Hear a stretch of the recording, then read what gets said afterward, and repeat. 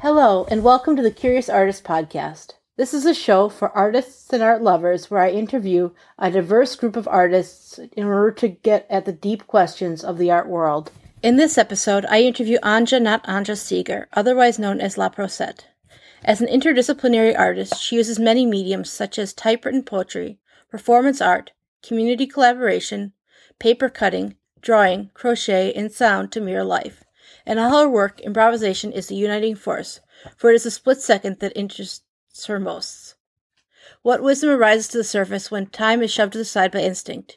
Each day, as she creates without preliminary sketches or goals, she conveys the precise essence of the present moment. Common themes explored in her work are the spirit world, the animal psyche, the feral feminine, the unknown, facing fear, mortality, and forging a humorous rebellion against the unacknowledged minutiae of daily life. So tell me about yourself, your background, what you do, and what brings you up to this point. So I am an interdisciplinary artist. I work in many different mediums. The one unifying force in all of my art making is that of improv. I am not medium specific otherwise, but I do have tendencies to work in illustration, paper cutting, poetry, typewriter, performance art, and anything. That's and cool. Then I have a background in that I received my BFA from the Kansas City Art Institute in '09, and I studied printmaking and creative writing, but I also focused a lot on costume making, film and video, and puppetry. So can you tell me a little bit more about going to school and what that was like? Sure. Well, when I was 18, I wanted to get as far away from my upbringing of Milwaukee as possible. I felt I needed to individuate myself. And so I went to a city I never heard of before, Kansas City, which happens to be in Missouri, not really? Kansas. Yep. And it turned out, I'd never heard of this place, but they have like one of the top 10 art cities in America. Wow. And like every Friday, every Friday once a month, like first Friday of the month, everybody, like the whole town would show up to see art. Like ordinary people, like not arty looking people, like the whole town would just swarm the galleries. It was remarkable. That's cool. How big was the town? It's a little bit smaller than Milwaukee. Yeah. Wow. But it's a big metropolitan city. That's cool. Yeah. What was it like going to school away from Milwaukee, and what have you brought back to Milwaukee from that? Well, I think I'm inevitably influenced by the spirit of Kansas City. Like each city has its own frequency that it emits, and I would say, for example, many of the listeners live in Milwaukee. Like I'd say the frequency of Milwaukee is very strong in filmmaking and surrealism and graphic design. And I'd say like the frequency in Kansas City is a lot more wild. I'd say there's a lot of very experimental painting going on down there, lots of installation, and people do very strange things there. Like there's like a shop where the walls are covered in stuffed animals and they sell fashion. But I mean, like it's a very different town than Milwaukee. I like Milwaukee and I choose to live in Milwaukee, but I'd say that I'm glad I lived in Kansas City because it formed me. Because I'd say like, and also like the art school in whatever city you're in influences the whole town. So I'd say if you were going to like the School of the Art Institute of Chicago, that's a very intellectual school. You read a lot of philosophy and critical theory, and I think people spend a little less time in the studio. Whereas like where I went to school in Kansas City, we studied almost no philosophy and critical theory, and we spent almost the entire time in the studio just goofing around like all night, every night. So it was more of like, it had almost more of like a working class philosophy of just like working beyond factory hours to do what you love to do. That's what my freshman year teacher always told me to do is, like, work beyond factory hours, Anja. And that's all you need to do. Like, I mean, he also suggested a lot of books and stuff, but I just never read them. I just work hard.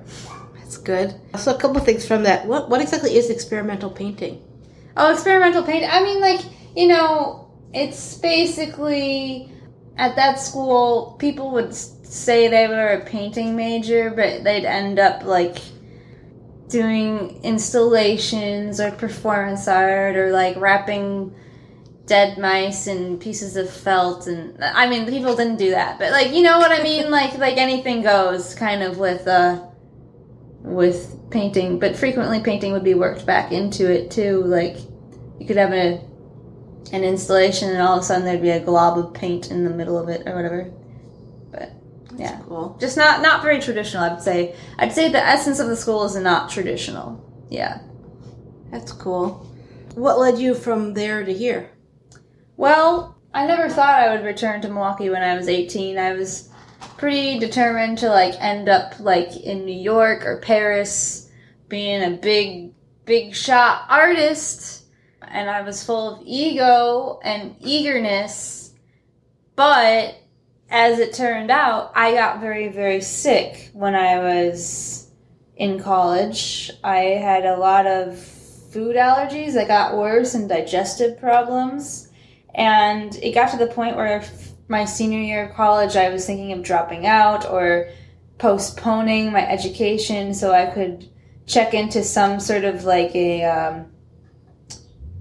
I needed to go to, like, some sort of, like, a live-in place where you could just be ill. I didn't end up doing that, but I really wanted to go to, like a nursing home for the food intolerant or something where, like, they just, like, feed you broth all day and, like, you just rest. Like, I had adrenal fatigue, so I was, like, tired all the time. I mean, like, I was sick as a dog, but after school, I ended up somehow landing a job in a puppet theater, like, and this was, like, during the recession when everyone was having problems finding a job. Like, my friends were applying for jobs at, like, Target and getting denied. Like, it was, like, really, like, you know, it was the worst with the economy, and here I was landing a job at a puppet theater. Like, how the heck did I do that? But then it turned out, like, I had no creative freedom at the puppet theater, and I was treated like a puppet because I was on the bottom rung of the ladder as far as, like, the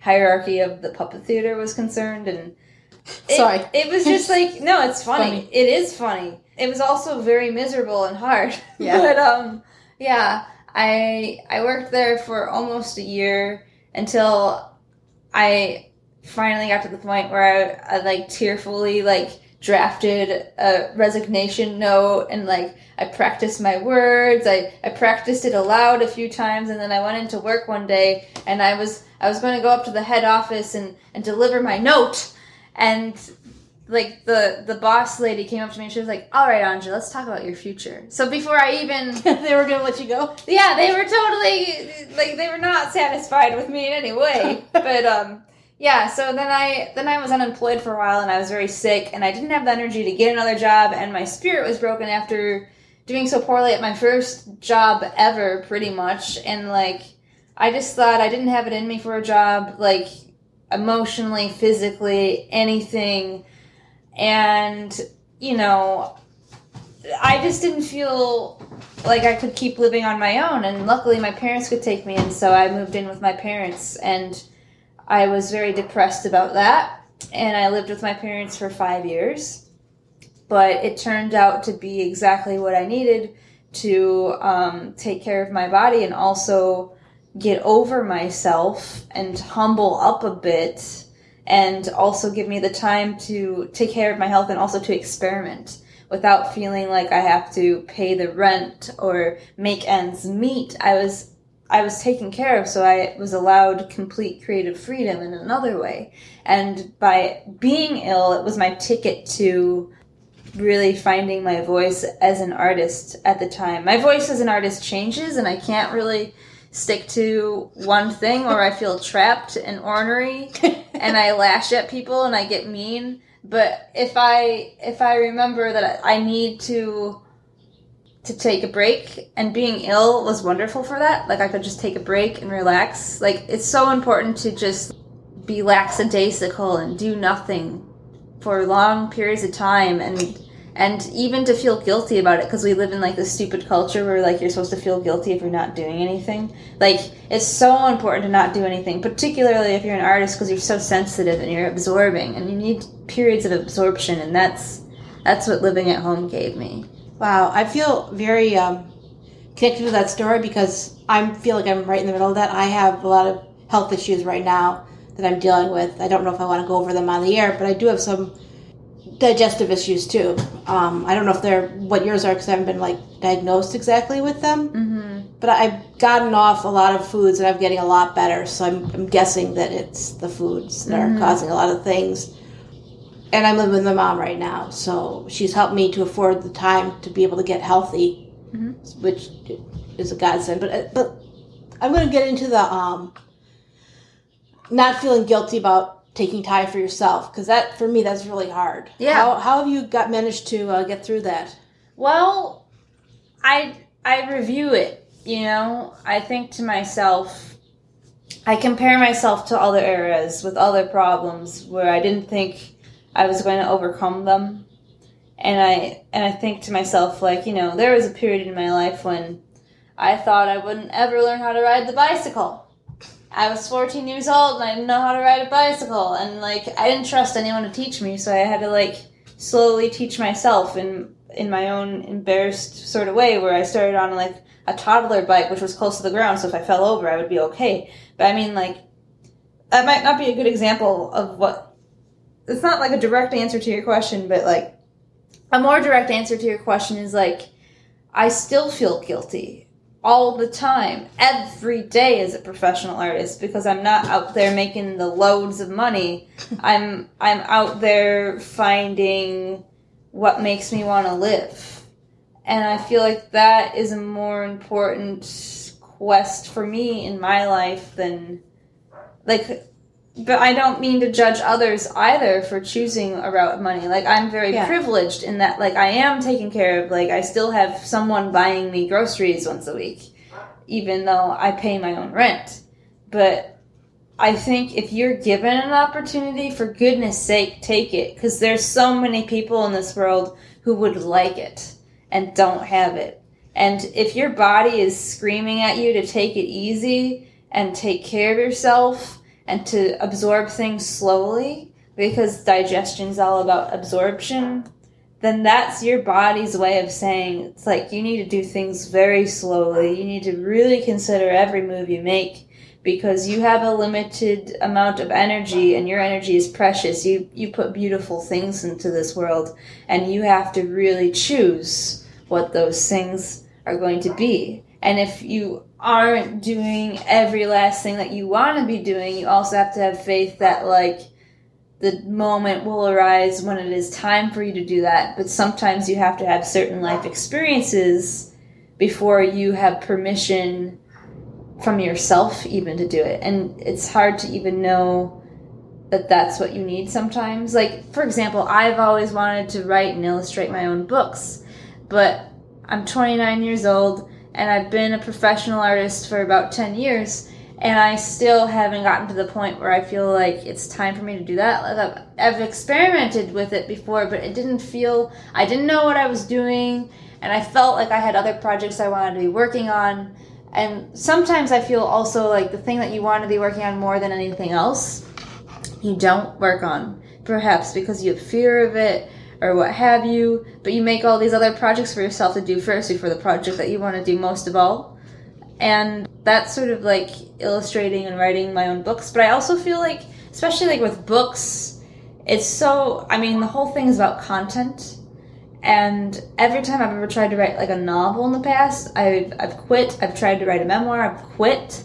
And it's because I need to be more involved in the living of life at the moment than in the completion of a thought about life. And that's because I'm young. Yeah. You know? Yeah. Yeah, I feel like we've talked a lot about the subject. There are a lot more I could delve into here, but I want to switch the topic a little bit. So what is your definition of art? My definition of art is a sensory experience that it's an intentional sensory experience that causes you to think or feel something. Nice.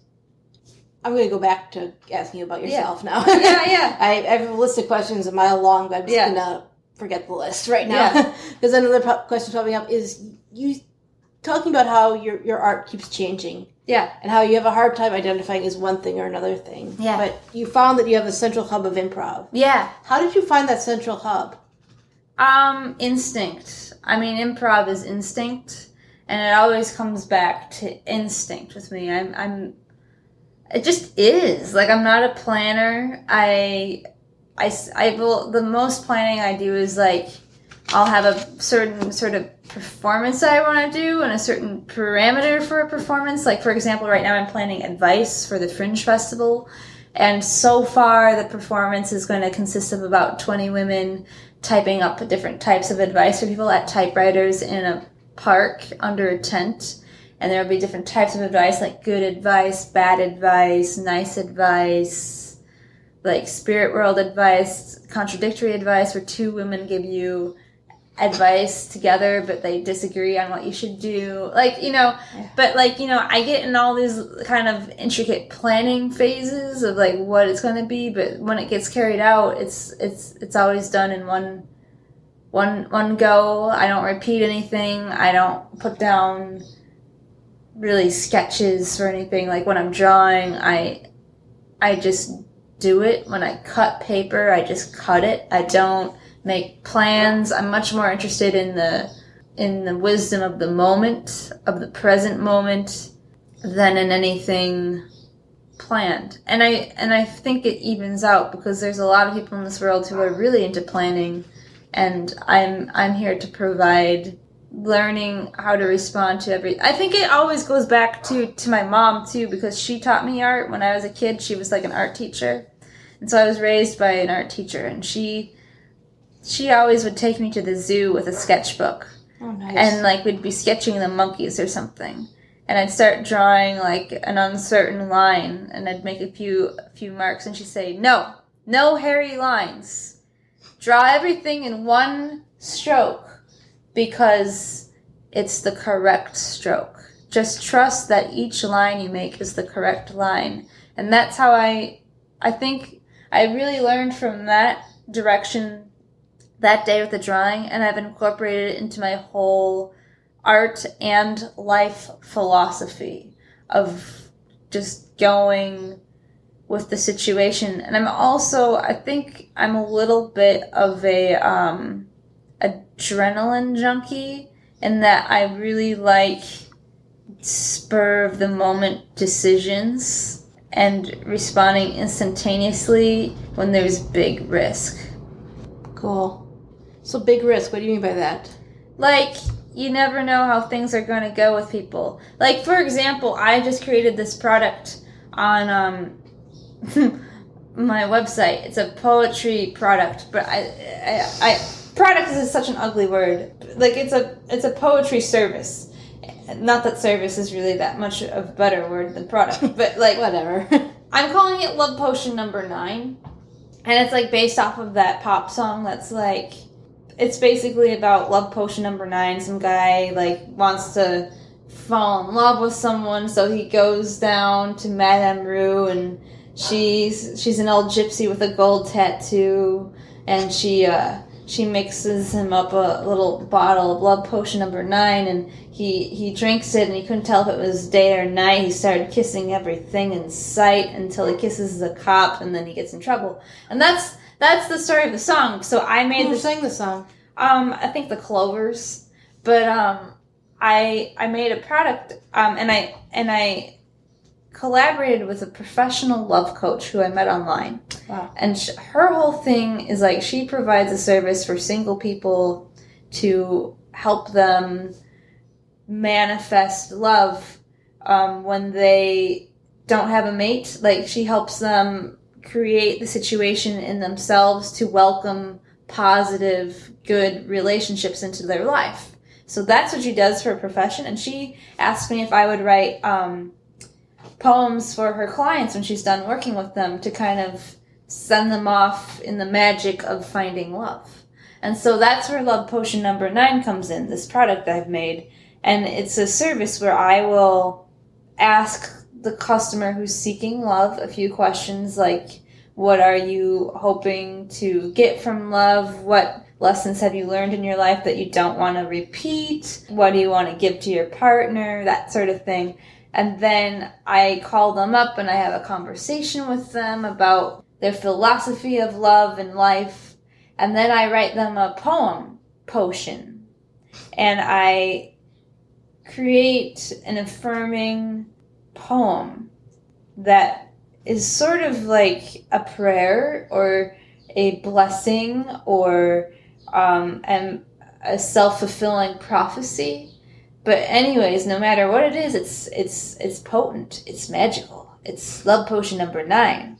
And it will define exactly what that person wants, and it will help it keep perspective in their own minds and bodies of what they want so that they can welcome that into their life and they can find the love that they want. And I forget the larger point I was going to make with this, but That's like, been beautiful. Yeah, but like, I just released that today, and well, yeah, but like, you know, that's taking a risk. Yeah, It's taking a huge risk, because then it's like putting me in the same category as like psychic or something, and I'm not a psychic. I'm just like someone who is like really into doing emotional work with people as an artist and helping them to become their best possible selves. And this is not something which I would have offered 10 years ago. Like, I feel like I've really needed 10 years of adulthood to really learn how to understand people and develop more empathy.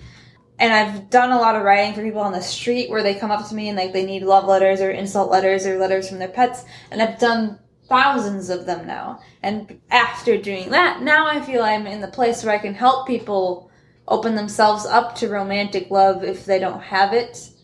And that's what I'm offering with this, but it's also a huge risk because, you know, like, what if it doesn't work out? There's always a chance, but it's not, I don't think that's going to happen. Like, I say even on my website, like, do not order this unless you're completely prepared to fall in love. Like, you know, like, warning. Yeah. I'm serious. Yeah, you say that with a laugh.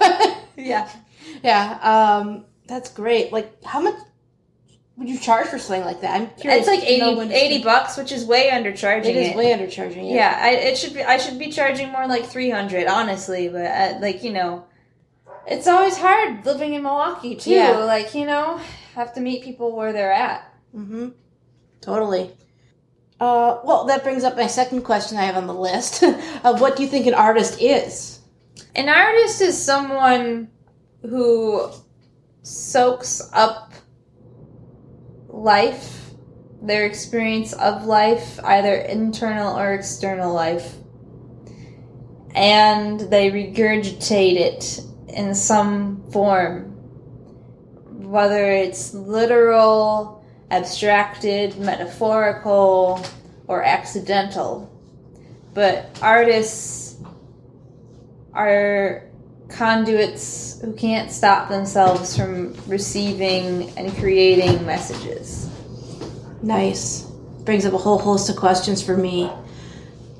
So you receive messages and you transmit them. Mm-hmm. Who do you transmit them to is the question. The audience. How do you find the right audience for yourself? Well, first of all, your audience has to be you before anyone else. And once you feel like you have a language for what it is, because I think it takes a really long time of just making art just to understand what it is you're making. And you have to get to the point where you feel limited by yourself in a way before you bring it to other people. Because other people are going to expand you. And this isn't the only way. Like, you can definitely be an artist and make art only for people, too. But I found personally that the first 20 years of my life, I made lots of art every day, all for me. And then it got to the point where my art was getting too narcissistic or boring. It was bored. It needed a stretch. And then I started making art for other people out of a joke, out of offering, I can write you a love letter, I can write you a pet letter, I can write you whatever. But I found that by following the joke, following what I thought was like so completely ridiculous, really resonated with people. And most of all, I would say the most important thing is when finding your audience, you're not looking for an audience, you're looking for fun. How can I have fun doing this? How can I make the best thing I've ever made and have fun doing it? That's what you need to be asking. And then once you've made something that you feel is fun, that is the best thing you've ever made thus far, then you take it and you show people because you can't help it. You have to share. It's when you have that, you need to share, then that's when you know it's time to share. But until you feel that pride about what you're doing, it's not time to share. And that's a really hard thing to do, too, especially now in our oversharing culture, is like every time you do something, you feel like you have to share it, even if you don't feel good about it. But I think it's a really good idea to feel great about what you're doing and euphoric about what you're doing before you show it with people. Because if you follow your bliss, then you'll have something to show for it, and the people who need to see it will see it. But you also have to be willing to expose yourself. And that's a very hard thing for most artists. Can you elaborate on the exposing yourself part? Sure. Well, it's that same stage of euphoria of like, look at what I made. This is great. But then you show it to your friends and your family and they go, oh, this is great, or whatever. But then, you still want to show it to more people because you want to sell it, or you want to, be able to make more, or you want to expand and think wider than what you've done. And you have to reach out to other artists, and you have to reach out to collectors or whoever you're aiming. I mean, every artist has a different thing. Maybe you want to go to art fairs. Maybe you want to be in galleries. Maybe you want to be in magazines. But that process of reaching out is very difficult for a lot of people, but it has to come from the same place as euphoria of like, I love this and I need more people to see it. Mm-hmm. That euphoria. I feel like sometimes with my art, I got an idea it could be good, mm-hmm. and then the art that I'm most afraid of is the art that's good. So for me, there's a little bit of a paradox there. Is you want to share it, but you don't want to share it because it could be good. I don't know. I don't know if I'm there yet. Yeah, that's okay. I think it's more important that you're just making art and that you're both challenging and comforting yourself at the same time in the process of making art. And just make it and don't analyze it. Just keep going. And when you get to the point where you feel an internal confidence and an internal euphoria and you have a lot to show for it, then you'll have more to review and more to think about it. But until you get there, you can't be hard on yourself when you're in the creation phase. When you're in the creation phase, I feel like I have a lot of anxiety and fear right now, the phase that I'm in right currently. Do you have anything you can talk about to that?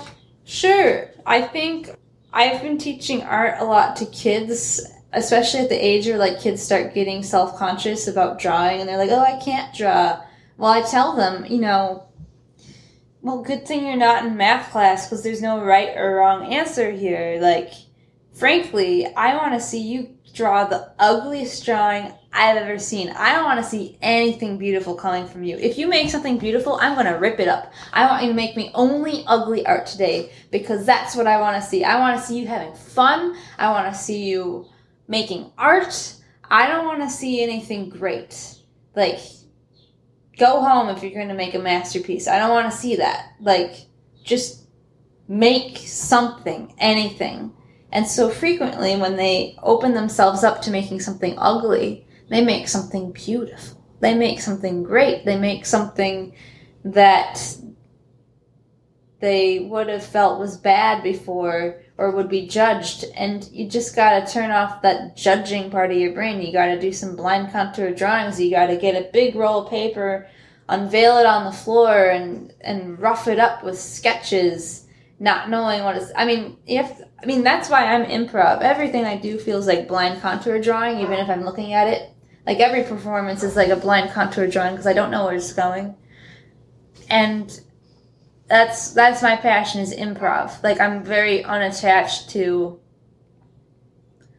results. And that's like another thing which they teach you in art school, or at least the art school I went to, is like, you're on your way when you can spend like 2 weeks on a project, day and night.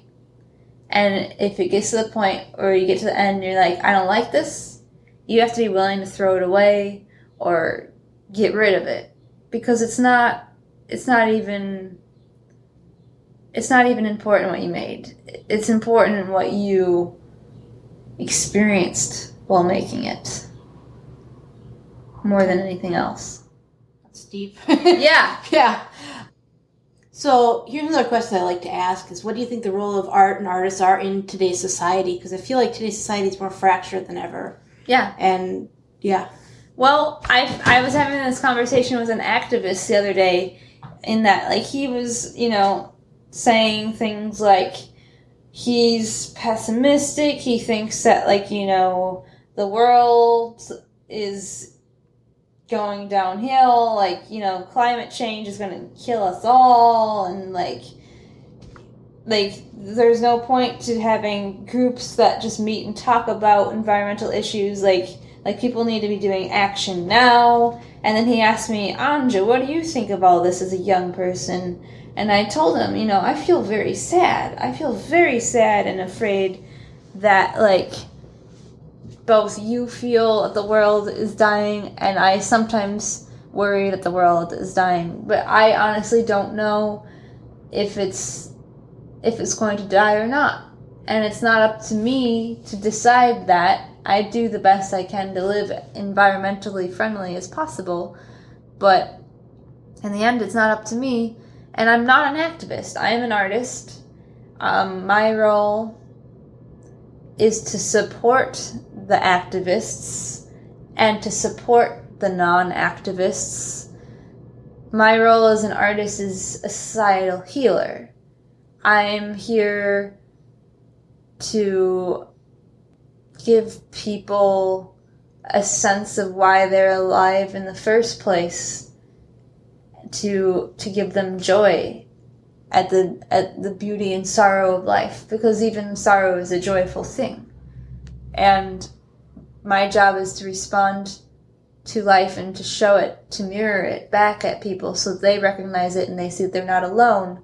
And by seeing that they're not alone, they in turn feel connected, and that connection gives them a feeling that they can make a difference and that they can help each other and that there is a community. Like, I exist as an artist to show people community, to show people internal community. Like, not like literal external community necessarily, but like the community that we are all a part of in our souls. Like, we all relate to the dream world, or we all relate to strange desires for rabbits and cake. And, like, if I bring us all in closer to the internal rabbit and cake and to the humor, then people will see in each other the same thing, or at least resonate in those desires. And the problem with a fractured society is people are so lonely. they don't trust each other. They're afraid of each other. And as an artist, especially an artist who works a lot in the community with performance, I feel my role is to create connection. Beautiful. Yeah. So, how did you get into doing performance art? Inherently, instinctually, improvisationally. I mean, like, when I go to my parents' house, there's, like, videotapes of me when I'm 4 years old doing performance art at the piano. And it's very performance arty. Like, I'm playing, like, dissonant notes. Like, I don't know how to play the piano, but I'm doing it anyways, and I'm singing songs about the mama bear, the papa bear, the brother bear, the daughter bear. I mean, like, it's very performance arty. Like, I could, like, do that performance in a performance art venue today, and it would fit right in with the dissonant piano. And I don't know, I've just always had that instinct. Like, my favorite thing to do as a kid was to play dress up. So, how have you kept a hold of that into the adulthood? Well, I still dress up eccentrically a lot. I was still doing Halloween as a freshman in college. I went trick-or-treating with my dorm mate. I don't know. But, like, I just, because I played my own rules, I still dress up weird. I still make a lot of jokes, and I just find myself in situations. Like, I just recently started acting in a film because I just can't stay away from it. If someone offers it to me, I jump in it. I just need to be there. Yeah. Nice. Yeah. What film? Can you say anything? Sure. I'm performing in a production called, well, here's the thing. There's a movie last year that came out called Tomorrowland, and this movie is also called Tomorrowland, but it might be called something else because there was a big box movie called Tomorrowland, but this is like a movie based off of the poetry of Lisa Samuels, who's a poet living in New Zealand, and New Zealand is this place also known as Tomorrowland because they're on the international date line, so it's always tomorrow there compared to the rest of the world. Mm-hmm. But anyways, it's a trans-historical epic poem, and it has sort of a plot, but it sort of also doesn't have a plot, but I'm acting in it, and so I'm excited to do that. It's like directed by Wes Tank, and yeah, it's cool. Yeah, it's gonna be Sounds cool. right up your alley. Yeah, it is. Yeah. Yeah. So I've got a question that I don't know if it's a good question or not, but I'm just going to ask it because it just popped in my head. Yeah. How do you keep your identity so fluid? Because it feels like right now I've got my identity as a visual artist. Yeah. But I feel like called to do words and writing. Yeah. So so much of my identity, I feel like my identity is wrapped up in visual art. Yeah. That it's hard to transition. Yeah. To various different things. Okay, so that wasn't a good question. No, it's fine.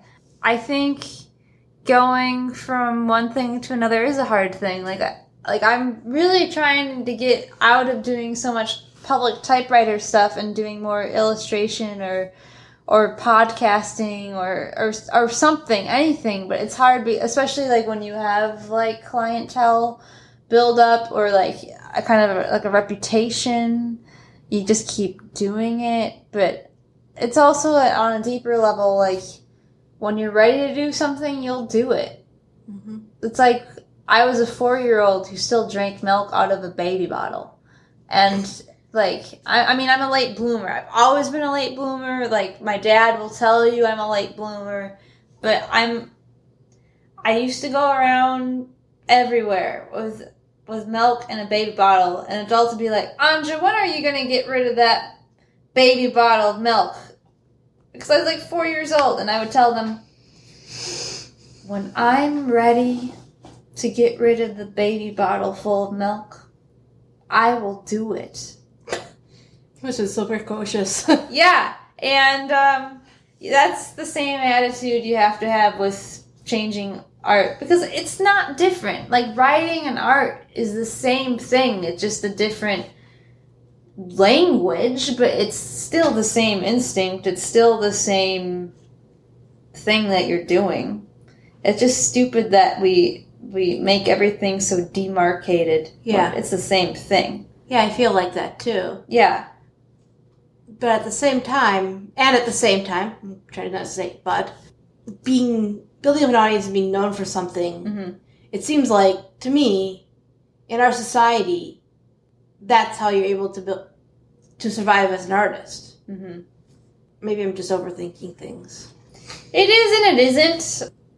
I think if you want to do something, ultimately, that desire will set you aside more than what you're making.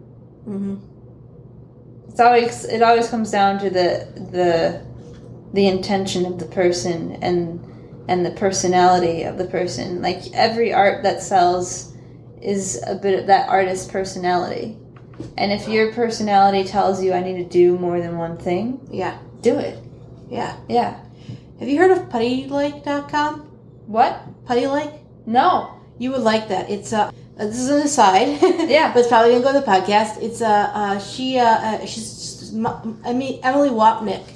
She multi-potentialites. I just joined the Putty Tribe. So it's a group of people that are multi-potential. You know what a multi-potentialite is? Oh, people who are good at more than one thing. Yeah. Okay. So you would like that. You should look into that. Okay. I'll put it in the show notes. Yeah, I'd like that. Yeah, I know. They opened up membership for a day, and I jumped at the chance to join. I haven't really done much with it yet, but there are a lot of people that are, like, similar to us, I feel like. Yeah, absolutely. Yeah.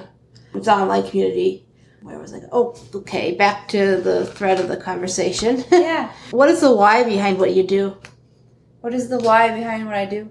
I think the why of what I do is, why am I in this body? Like, why am I not in your body or their body or his body? Like, is this life? Like, I seem to be able to smell and hear things. Sometimes I feel like my head is above my body. Sometimes I feel disconnected from my body. And when I'm in my body, all these things are happening to me. And I'm just trying to make sense of it. It's so surreal. Like, how am I even alive? Life is as strange as dreaming. And I just want to make sense of it. Cool. Yeah. What are some books that inspire you artistically? Well, right now I'm reading The Typewriter Revolution, which is all about other typewriter poets and all of the resurgence of people owning typewriters. It's pretty fascinating. Yeah, let's get into that. Yeah, and I also really like, Who wrote it? I can't remember the name of the author, but if you look up The Typewriter Revolution, you'll see it. And then I think, like, ultimately, like, perhaps the most important thing I ever read was The Power of Myth by Joseph Campbell, which is all about following your bliss and going down your life path. And it just makes you holler with joy. Yeah. Cool. Yeah. It's cool. So why did you start with the typewriter? I know you're getting more away from it, but what drew you to it initially? Well, I mean, I'll always come back to it, too. It's a nice clacking physicality. It's different than writing with a pencil where you can erase. It's different than writing with the pen. It's more, like, writing with a pen is more flowing. Writing with a typewriter is similar to a pen in that, like, you can't make mistakes. You can't go back. There's no delete button. But it's sort of like a computer in that, like, everything is final at the same time. It's a risk. It's another risk of the moment thing. It's an improv. Like, typewriter is improv. Like, there's no going back. Every line you draw, every word you say has to be the correct word. And so you have to get really correct in the moment of conducting your manuscript. Okay, so I noticed here you have a shirt with some Jewish lettering. Are you Jewish? No, people ask me that all the time. I'm just curious because, I mean... Well, actually, I've had this shirt since I was 8 years old. When Wow. my grandparents went to Jerusalem and they brought me back this shirt. And somehow I could still fit into it as a 29-year-old. Yeah, well, the reason why I'm asking that question is because a lot of things seem really spiritual, and I'm technically Jewish, so I mean I wasn't raised Jewish, but yeah. So I was just wondering if what your spiritual background is. People always think I'm Jewish. Like I have curly hair, and like I'm very like I love telling stories, and like I'm very expressive, but I'm a quarter Italian, which is Mediterranean, but like I guess technically my dad just did like the DNA thing where you swab a Q-tip in your mouth and you send it off to the lab, and he found out that he's 3% Jewish. Oh well. So I am 1.5% Jewish. Well, it has been your mother's side to count. Really? Oh. So then I'm not Jewish. No, because like the Orthodox Jews, like if my mom wasn't Jewish, I would not be considered Jewish to them unless I converted. Wow. Yeah, it's kind of crazy. Yeah. My mom also took the test and she did not come out as Jewish. What did she come out as? Neanderthal. As did my dad. Oh my god, that's funny. well, pretty much anyone who has European background is Neanderthal. Oh, that's cool. Yeah. So the reason why I was asking, Neanderthal, that is really interesting. The reason why I was asking is because your art seems very spiritual to me, and you seem like a very spiritual person. I was wondering what your background in that respect. Well, I was raised Catholic. I'm not Catholic. I'm not Christian, but I'm not atheist. Mm-hmm. I would say like the closest thing that I am is like I'm agnostic. Oh my god, I'm agnostic too. Yeah. First I've met that's like openly agnostic. Yeah, I'd say I'm agnostic in the mind that like I trust that something is there, but I don't think it's knowable. Yeah, I don't think it's like definable with our little human brains, which is why I'm an artist. Yeah, I feel like I'm similar in that respect too. Yeah. Like the reason why I'm called Shows of Curious Artist is because I believe in living in the question, like leaning into the discomfort and the not knowing. So that's cool. Yeah, I've been agnostic my whole life. I can't really put a line and say I believe this definitely. Yeah, which is like it's hard in the society where everyone believes something definitely. It seems like. I think we live in a pretty agnostic society sometimes. That's true. Yeah. But it is a little more rare for people to say that they are agnostic. Yeah. Yeah. That's true. Yeah. Back on track. So we're talking about books earlier and typewriters. I sort of got off that subject randomly. So what are some blogs that you read? I really like... Sometimes I get like these emails from Dasha Kelly, a local writer, and they just come to the inbox and it's like a little bit of writing. I like following like Adam Carr's Milwaukeeer Than Thou photographs of Milwaukee. I don't know. I blogs per se I don't read. I don't like reading on the computer. Like it irritates my eyes, but I don't know. I just like whatever comes along. Cool. I just thought some people have opinions about that. Yeah, I don't really. Okay, yeah. Maybe I should toss that question out. Yeah. How do you stay artistically productive? Stay on task artistically? Well, before I go to bed, I look at my schedule. I look like a week ahead. I look for this week. I look at tomorrow. And I write down everything which I want to do. And then I divide it into the days that I think would be most logical to get it done. So, like, if I'm going to New Orleans on Thursday, which I am. Oh, congrats. Like, then I will think of, like, well, I need to pack, I need to do whatever. And the artistic practice also comes into that. I usually try and do something creative on my to-do list every day. Yeah. I don't know. I make a lot of to-do lists. That's nice. Yeah. I'm a productivity nerd a little bit, Uh-huh. so I feel like productivity is a philosophy or a day, sort of. Yeah. Yeah. But what is a productivity nerd in your mind? Well, I get into a lot of different productivity systems. Oh. Like GTD and other stuff. Getting things done. The Okay. David Allen method. Oh. I'm on- I don't know anything about all this. Yeah, it's like, for me, productivity is the why behind what you do is more important than what you actually do. So, I can relate to that. Like, you have to keep busy. Yeah, it's not about keeping busy. It's about making meaningful progress on the goals that you want to achieve from what the literature I've read is. I read a lot of books and podcasts about it, so. Yeah. Yeah. I guess I just make stuff and then make it happen. I know, I overthink everything. Yeah. I don't know where we went down that rabbit hole. So it sounds like we're wrapping up a little bit here. Sure. Because I've almost run out of my list of questions. Yeah. And So where can people find you online if they want to follow you or support you? Sure. I have 2 websites. I have my visual art website, which is Anja, notanja.com. That's ANJANOTANJA.com. And then La Prosette is where you can order a letter from me or a poem, or you can see pictures of me. You can see pictures of my poems and letters that I've written for other people and my adventures. That's LAPROSETTE.com. No. And I'm also on Facebook, Anja, not Anja Seeger, and La Prosette. And I also have a radio show, which airs on Wednesday mornings on 104.1 FM or riverusradio.com, where you can stream it live or on SoundCloud. And the name of the show is The Subtle Forces. Cool. Yeah. I'm going to backtrack from the last question. Yeah. How did you get the name Notànjà? I know you gave it to yourself, but like, what's the inspiration behind that?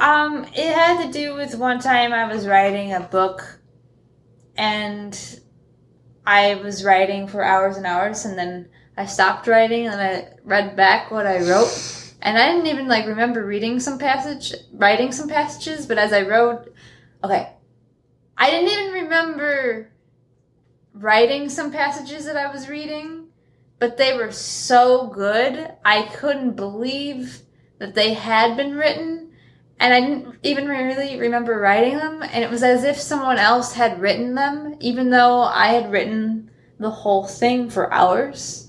And I was like, who wrote this? Not Anja. And I feel like when I make art, I'm not Anja, I'm anyone I need to be. Because I'm a very limited, fearful person myself. So. That's cool. Yeah. That brings me to the last question that I ask all my guests. The name of the podcast is The Curious Artist. What are you artistically curious about right now? I'm curious about what happens when people who aren't experts suddenly become experts. What do you mean by that? That's what I'm doing with my upcoming advice performance. I'm going to have a bunch of people who are not therapists or anything. I want to have them set up like they are therapists, and then people will come up to them and ask them questions like wise people. And it always comes down, as an artist, I'm curious about the potential of the present moment and the potential of situations that's never existed before. I'm curious about what happens when you don't plan something. Nice. Yeah. Thank you for listening to this episode. If you would like to support the Curious Artist Show, please share it with a friend or someone you think would enjoy it. Thanks again. Have a nice day.